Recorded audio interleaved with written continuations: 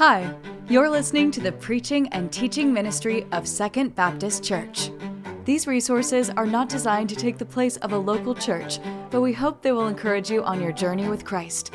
For more information about how you can connect with the Second family, visit mysecond.family. This sermon was delivered live at our West Conway campus. Thanks for listening. This morning, our college minister, Donnie De La Cruz, is in Greenbrier. He's preaching up there.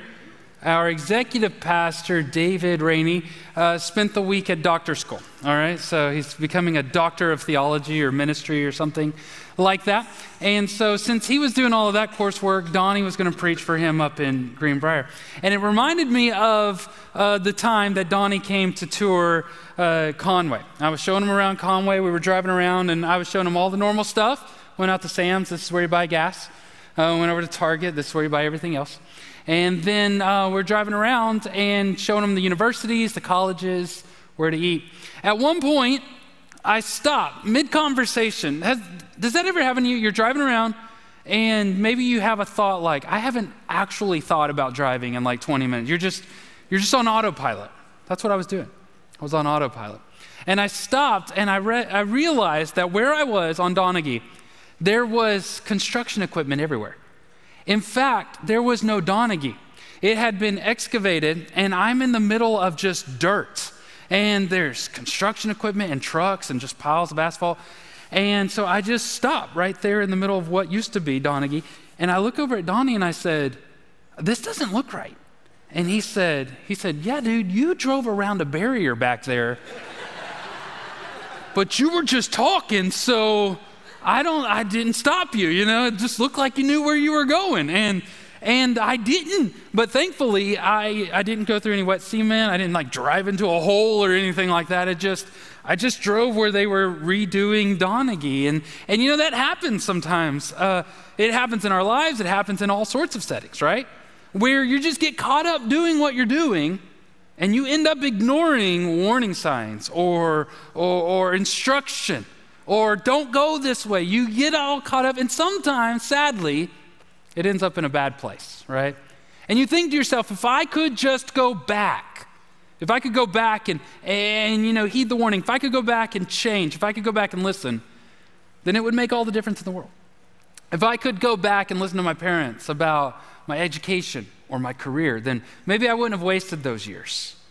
If I could go back and listen to the instructions about my health and my diet, then I wouldn't need this procedure. I wouldn't need to lose so much weight. If I could go back and listen to my body in the middle of that conversation where it started to get heated, where I started to get mad, where I started to say too much or to be too blunt, if I could just go back and heed the warning signs, then things would have gone better. In Jeremiah 36, there's this story about a guy who, in his ignorance and his arrogance, doesn't listen to the word of God. He doesn't listen to the warnings of God, and he ends up paying for it. It's a basic idea. It's a basic question that you and I need to ask ourselves. Are we ignoring the word of God? Let's pray, and then we'll look at Jeremiah chapter 36. God, thank you for the rain, and thank you for the word. Thank you for Scripture. Both of them, God, I pray that we would recognize as common grace, a gift from you to all people, to the righteous, the unrighteous, the good, the bad. These gifts that we so very often take for granted, that we complain about, that we ignore. God, I pray today that we would walk out into the rain, thankful for the gift that you have given us, that we would repent where we have ignored you, that we would recognize you as our authority, and then, God, that we would reorganize our lives around what is clearly the teachings of Scripture. It's in Jesus' name we pray together. Amen. So Jeremiah 36, that's where you're going to be. Let me give you some context before we read some of the verses in this chapter. Jeremiah has spent most of his prophetic career explaining to the people by God's instruction that there was going to be this enemy that comes in from the north and attacks them, ransacks Jerusalem, overturns their government, that sort of stuff. And so what has recently happened in history is that the Babylonians, led by Nebuchadnezzar, has come in from the north, across the Fertile Crescent there, and attacked from the north. Jerusalem, for several years now, has become a vassal or an underservant to Egypt. And Egypt and Babylon, Nebuchadnezzar, got into a fight, a war, just north of Jerusalem or just north of Israel. And Egypt lost, okay? So what happens right before this takes place, this text here, is that the big brother, the protector Egypt of Israel, has fallen to the enemy just north of town, all right? So in the midst of that, Jeremiah's been saying, somebody's going to come from the north. They're going to attack us and they're going to win. And now there's an enemy just north of them. So Jeremiah 36 really has, it has what I would call 5 scenes, but really we're going to break it into 3 scenes. And the first one has 3 movements in it. All right. So I'm just going to summarize a lot of this to you and read some of it. The first scene takes place in chapter 36, 1 through 18. Okay. That's going to be the section there. And what happens in this section is God tells Jeremiah, you know all that stuff you've been saying about Jerusalem? Take a scroll and write it down. So he does. And then Jeremiah tells his scribe, so he's got this guy that writes everything down for him, his name's Baruch. He tells Baruch, take the stuff that we wrote down, go to Israel and preach it at the Temple Mount. Jeremiah is not allowed to preach at the Temple Mount at this point because every time he preaches against the king, and the king doesn't like that, so he kicked him out. So he's not allowed to preach up there at this point. So Baruch goes and reads Jeremiah's message. There's an official there, a guy that works for the king, and he hears the message and says, man, you got to tell everybody else. So he gets Baruch, takes him to the officials, and they read the message to the officials. That's scene 1, okay? 3 movements in that, but that is scene 1. What I want to focus on is on verse 3 and verse 7. So if you have your Bible, look at that right there. Verse 3 says, perhaps when the house of Judah hears about all the disaster I am planning to bring to them. Pause right there. So God says, write all that stuff down and let them know. This is why he wants it written down. Maybe, perhaps, when the house of Judah, the people of Judah, hear about the disaster, the enemy from the north, I am planning to bring on them, each one of them will turn from his evil way, then I will forgive their iniquity and their sin. I'll forgive them, and they won't have to deal with the consequences. Verse 7, it's essentially the same thing. Perhaps their petition will come before the Lord, and each one will turn from the evil way, and the anger and fury that the Lord has pronounced against this people are intense. Here's essentially what's going on. The point I want to make, it's foundational to our understanding this morning, is that God wrote his message down and delivered it through the prophets and the preachers in order to be a warning message. This is the heartbeat behind the Bible. This is the heartbeat behind God's message for his people. A lot of times we read it and we think that God is raining on our parade, that he doesn't want us to have fun, that he's trying to rope us into a lesser life. And the reality is that God wants you to live the life that you were created to live, to have the people and the community that you were created to have. And he wants to warn you that living a life apart from God leads in hardship and heartache and pain and death and discomfort. So God is warning. This is a message of hope. This is a message that is good for you. It is a message that is good for these people. Twice God says, make sure that you warn them. Make sure that you let them know. It's like that barrier that I drove around. Make sure that they know that past this, it's not good. Past this, it's going to be hardship. Past this, it's going to be pain. That's the message that Jeremiah is trying to communicate to the people. And let me tell you this, that is the same message that God is communicating to you.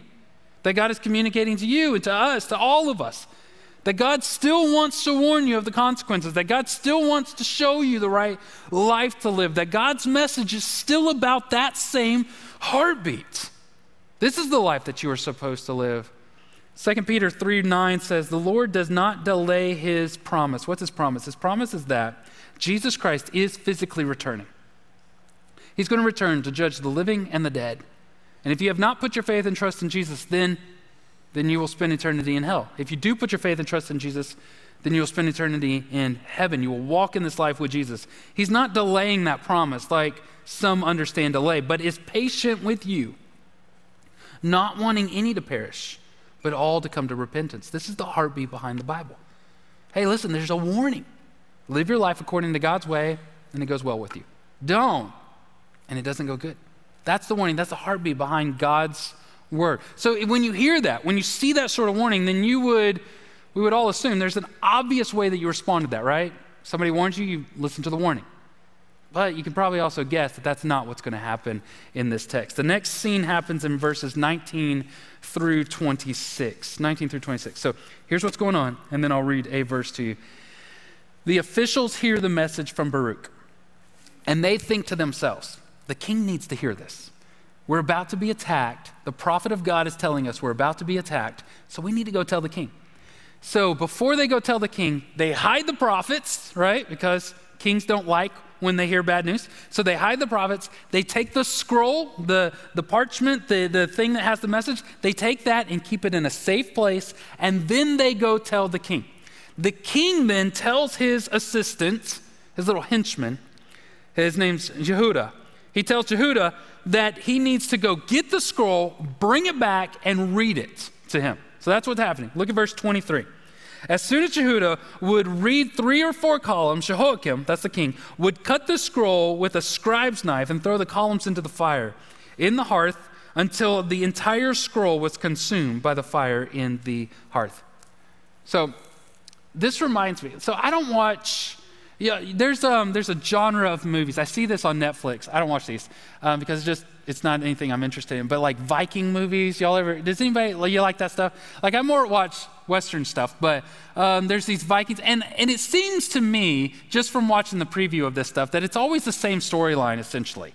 That there's like this big mean king, right? And he's attacking something and somebody who's weaker and smaller is going to overthrow. It's a gospel narrative. Anyway, there's this big mean king. And I picture this scene that way. This big, gnarly, evil-looking guy, he's got like a face tattoo and a big fur coat. I don't know why he has that, but it's in the wintertime, and there's a fire going, and then there's this like little henchman next to him, and he's always bald and short and all that. I don't know why they always pick on bald guys, but he's always bald, and he's got a little rat face, and he talks like this, and he really likes the king, all that kind of stuff, and he's reading the scroll, to his master, that sort of stuff. And then the big, gnarly, evil king that everybody's afraid of, as he's reading the scroll, so he would have unrolled it like this and read this way, opposite the way we read. So he's reading opposite the way we read. And as he's reading these columns, he gets to about 3 columns, and the big gnarly king takes a knife, a blade, and cuts it in his hands. He just cuts it down the middle there, and then he takes that piece and throws it into the fire. That's the scene that's going on in this. It's wintertime. You could see their breath. The smoke is filling the room. All that sort of stuff is going on in this text right here. What an arrogant thing to do. What an amazingly, when you see that in the movie, oh, that guy's going to die by the end of this movie, right?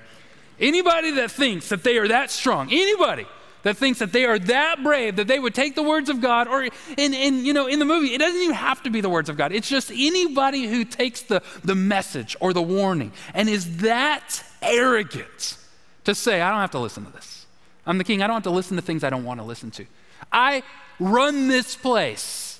Nobody says things I don't like to hear. So if you say something I don't like to hear, then I'll just burn it. And it really drives us towards this question is what does he think is going to happen by ignoring the word of God? By burning the word of God, what do you think he thinks is about to happen? Literally nothing. He's not afraid of God. He's not afraid of the warning. He doesn't have to listen to anyone. That's the sort of, can you see that arrogance? Can you see that bravado? Can you see that foolishness from this earthly strength when anytime you watch that movie, anytime you read this story, that guy's going to die. You know that that's going to happen. But it's not just that guy that Scripture really focuses in on. It's not just him. If you read the very next verse, there's this other picture. There's the people standing in the wings, the people standing just off to the side. It's not just that big fur coat, face tattoo king and the little bald guy. It's also all of these well-dressed advisors and all of these well-dressed officers and people and servants to the king that are standing there just in the shadow, just past the fires glow, and none of them do anything. None of them say anything. Jeremiah 36 verse 24 says, and as they heard all these words, the king and all his servants did not become terrified or tear their clothes. In the Old Testament, the idea of ripping your clothes was an idea of repentance. It's like you hear the warning and you are essentially saying, oh God, please no. Please protect us. Please save us from ourselves. But none of them did anything.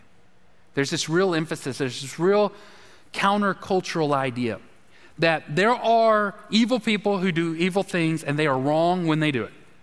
But to stand by and silently watch other people do things that are wrong, thinking that you are going to be free from the consequences, that you are excused from the liability, is wrong.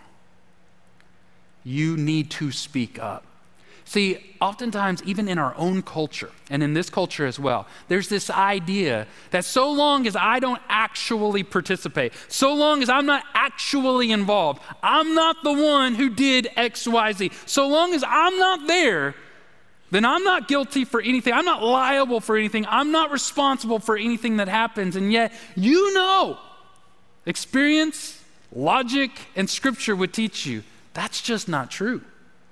If you have a voice and a perspective and you can say something, say something. That's the reality. We often justify it by thinking, but even if I do speak, I'll just be one. Even if I do speak, I'll be the only one, and nothing's going to change. If I'm the only one to say something, then nothing's going to change. They're not going to change their actions. They're not going to treat other people well. They're not going to stop doing what they're doing. If I'm just the only one to say these things, then it's not going to make any sort of difference. Listen, you let the difference be handled by God. You just take care of the responsibilities you're going to take care of.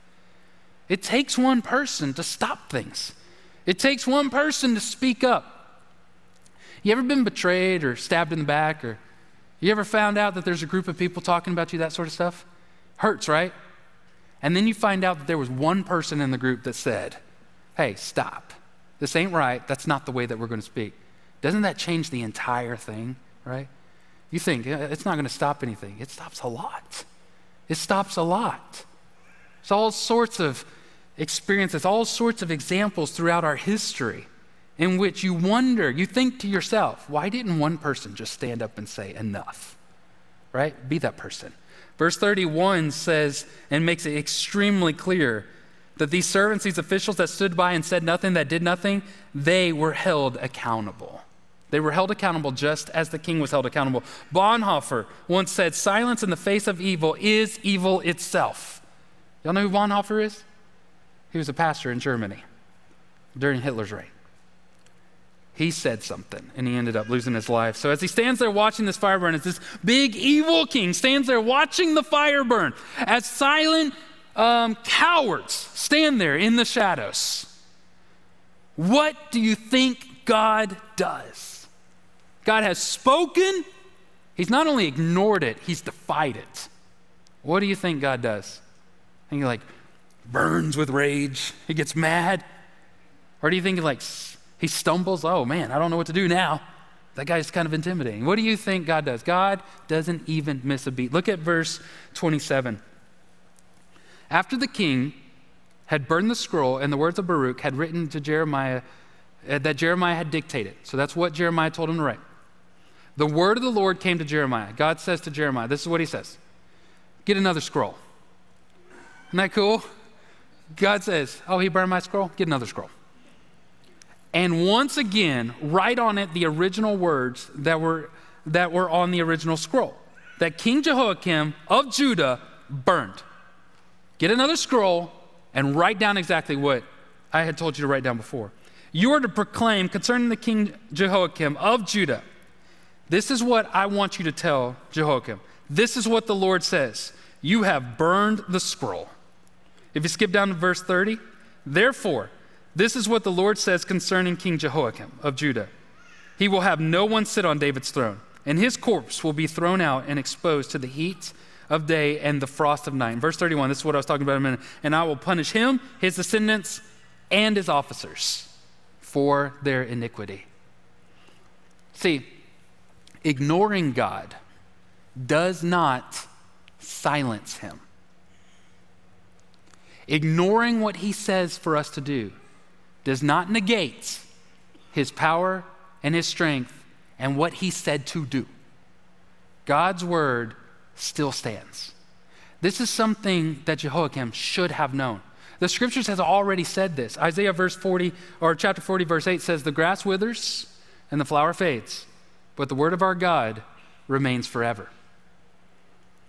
This is a really, really basic message. And if you've grown up in church or maybe you're new to church, this is something that we believe. This is something that we agree with. It's something that you have to settle within your own heart. God's word is true. Scripture is the authority. And ignoring it does not silence it. Pretending like it doesn't apply to you does not mean you won't reap the consequences. It is true. The Bible is the word of God. 2 Timothy 3, verse 16 and 17 says, "All scripture is inspired, is breathed out by God, and is profitable for teaching, for rebuking, for correcting, for training in righteousness, so that the man or woman of God may be complete, equipped for every good work." There is no other way of saying it. God's word is eternal, and at the same time, it is relevant to the now. We build our lives around it. We understand it. We apply it, knowing it. Regardless of what it looks like, God is in charge. That's the story. That's what happens in Jeremiah chapter 36. You have God's word spoken and written, and the arrogance and ignorance defies it, but God's word still stands. That's the narrative. So then the question is for you and I to do a little self-reflection. We look at King Jehoiakim and we ask ourselves, do we ignore God's word like that? I'd bet everything I have that none of you have taken a Bible and ripped out pages or cut out pages and thrown it into a fire. You wouldn't do that. Even if you're with us today and you're kind of hanging out with us, and you're not really a Christian, you're not following Jesus, you wouldn't even do that, right? You're like, I don't believe all that stuff, but I am not cutting anything out of this one, right? You don't do it because we respect it, right? But then the question is this: do in other ways we ignore God's word? Are we somehow regularly ignoring God's? How do we ignore God's word? Why do we ignore God's word? What should we do? Well, how do we ignore God's word? I think there's a couple of scenarios that we do. We ignore God's word passively. We ignore God's word passively. Like, most of you have a Bible. If you have a smart device, you have access to the scriptures. Then the question is, if you don't read your Bible, are you ignoring your Bible? And hear me, I am never, ever intending to heap guilt on you. There is no condemnation for those who are in Christ Jesus. I am not trying to make you feel bad about it. I'm just trying to get you to think about it. I'm trying to think about it myself. If I don't read the scriptures, am I ignoring them in the same way that Jehoiakim is ignoring them? Would it be any different for me to just cut pages out and burn it? If you have the Bible, but don't read it, are you ignoring it? If you don't have a Bible, by the way, I got some. I bought some this week. I've got some new ones. I will give to you. I bought them to give them to you, all right? So if you don't have a Bible, don't feel any shame in that. Last week we gave several away. If you want one, it's the same one that I'm reading. If you want one, then come by. I'd love to give that to you. What better place than at church? Preacher gave me a Bible. That's a neat thing, right? So come do that. We ignore the Bible because we don't read it. We ignore Scripture because we forsake going to church. It's like the main thing we do here, right? We get together, somebody explains it, it's helpful, it helps us grow. You know, right now, according to surveys, that the faithful Christians are people who go to church twice a month. 2 out of 4 or 5 weeks. That's faithful. So again, I know you got vacations, you got things that come up, all that sort of stuff. That's not what I'm saying. What I'm saying, if you just don't care, in some way, are you ignoring Scripture? The other one is you're not in a small group. We get into small groups, we invest in one another, we learn what the Scriptures say, and then we apply it to our lives. Super simple. All of that, like 5 hours a week. Not a big deal. But if we're not doing those easy, basic things to the word that is spoken, to the word that is written, are we ignoring the text? We ignore it in passive ways like that, just by not participating. We ignore it in active ways. These are just the things that came off the top of my head. Here's the things that the Bible says that you know it says. Everyone should be quick to hear, slow to speak, slow to wrath. When's the last time anyone described you as slow to speak, right?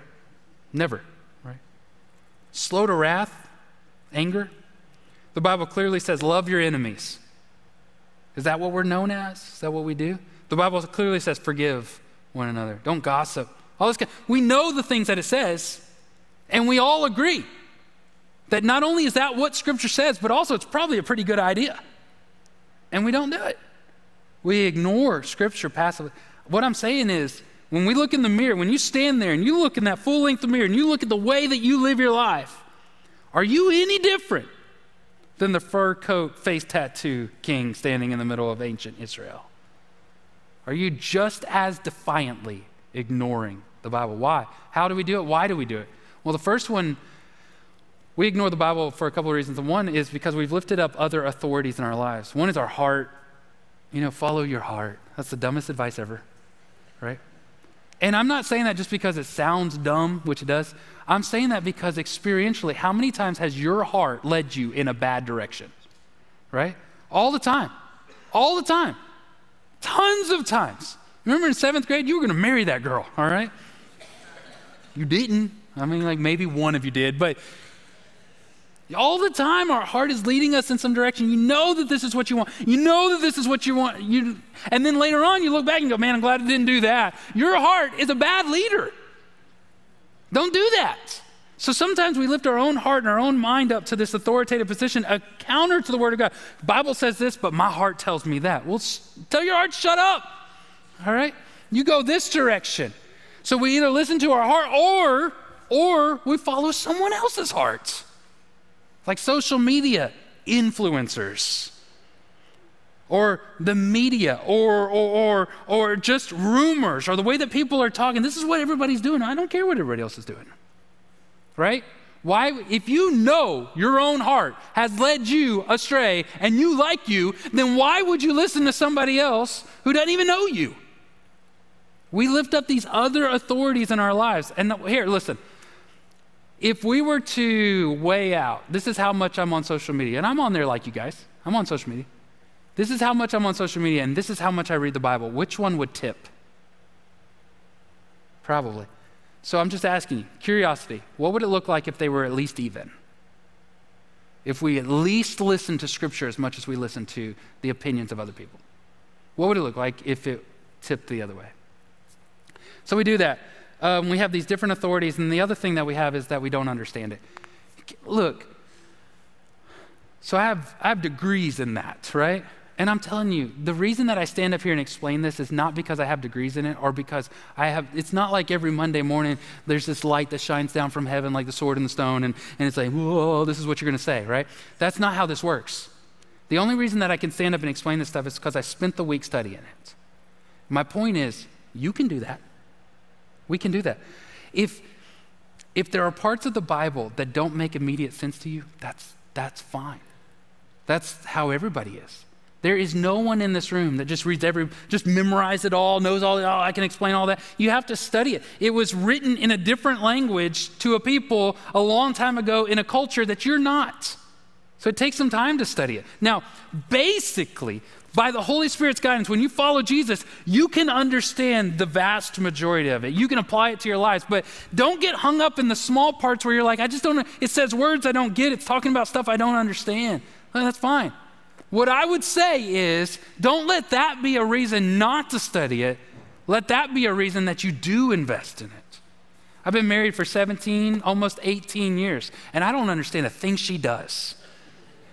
It doesn't make any sense to me. It really doesn't. I don't understand why time doesn't work the same for her. She says she's going to be home at this point. You just add an hour and a half, all right? She's just not coming home at that point, right? I don't understand that. Our fights, the majority of mine and Jackie's fights have to do with what she thinks is humor, okay? But it's not. It's not funny. I don't think it's funny. I don't know why she keeps saying stuff like that, And she said, well, that was me being funny. And later on, I'm like, still not funny, that sort of thing. She doesn't think I'm funny. I don't think she's funny. And you can see how sometimes that's going to cross some wires. But it doesn't make me like, I don't understand this girl. She'll walk away. I'm going to tell you, the more that I get to know her, the more that I love. The more that I just figure out how to think like she's thinking, the better it is. The Word of God is profoundly better than that. Study it. And if you need some help, I've got 3 ideas. Read it, go to church, and get in a small group. Super simple. 5 hours a week. So these are the things that we've done. This is why we do this. We don't understand it. We have different authorities. So what should we do? Well, it's pretty simple. Repent, recognize, and reorganize. You got to start with a place where you say, look, it's not right. I've been living my life with a different authority. I shouldn't have done that. This is the authority, and I'm going to start living my life this way. God, I repent when I hold the opinions of my peer group up higher than your opinion. God, I repent when I hold the opinions of what everybody else is doing up higher than your opinion. God, I repent when I think my heart and my mind and my own 40 years of experience is going to outlast the Ancient of Days. I repent of that. So you start by saying it's wrong, and then you recognize what is true. This is the authority. When I am different than this, I change, not that. When I don't understand this, I learn. That doesn't have to learn. I orient my life, my romantic relationships, my goals, my dreams, my identity, my worth, all of that's in here. And it is true what it says about me, not what others say. I repent, I recognize, and then I reorganize. My life now is based on that. A couple of weeks ago, the Clausens, a family in our church, if you haven't met them, you need to meet them. They're super sweet.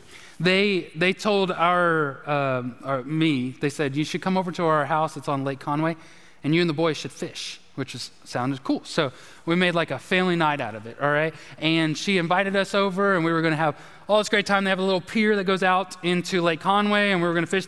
And she's super sweet. Listen, this is the text. I wrote it down. This is the text that she said later on. She said, lemonade is in the refrigerator. Any text that starts that way is awesome, right? So lemonade is in the refrigerator if you want some. Also, bug spray and the salt gun are on the table if you get satisfaction out of killing flies. LOL. Extra salt in the kitchen by the stove. From that moment on, me and the boys thought of nothing else but that salt gun. Y'all know what a salt gun is? You load salt into it. You load it, and then you can shoot salt out of it and kill flies or bugs or shoot other people. And so me and my sons are extremely interested in this. I've wanted one, but they're kind of pricey. So now I get to play with one, and I didn't have to buy it. And so we are excited about this. We've been talking about this a couple days. We're going to go play with that salt gun and fish, of course. But we're going to play with that salt gun. So we go over there to the house, and I started fishing, and the boys were running around shooting each other with that gun. But they really didn't get each other because they were far enough. It doesn't shoot very far at all. And at some point, you just had your limit as a dad. So I'm fishing. Haddon has started fishing by this time. He's my oldest. And my youngest, Amos, has the gun loaded, and he's just loitering around Haddon, all right? And if you're a younger brother, you know what he's doing. If you're an older brother, you know what he's doing. And Haddon kept saying, stop. Go over there, that kind of stuff. Stop it, I'm not playing anymore, this sort of stuff. And finally, I had enough with the bickering, not really the imminent threat of danger. It's just the bickering. And so I said, Amos, cut it out. Listen, it's a life lesson. If you mess with people who are bigger than you, you're going to get hurt. That's how this works, okay? And he's like, I'm not doing anything, right? And he's just holding a loaded gun pointed at his brother going, I don't know why he's upset. It just kept happening. So finally I got enough. I took that gun and I shot Amos with it right there. Just close. I told him, you mess with people bigger, you get hurt. Reality consequence, all right? So he started crying and got all upset about it. It hurts, all this stuff. And I was like, whatever. It doesn't hurt. Look, it hurts bad. I'm not kidding you. It was everything in me go, see? It don't hurt. Right? I had this strawberry bruise thing there for 3 days. I was like, see, there's no blood. You're fine. Go stand over there. That kind of thing. It's consequences.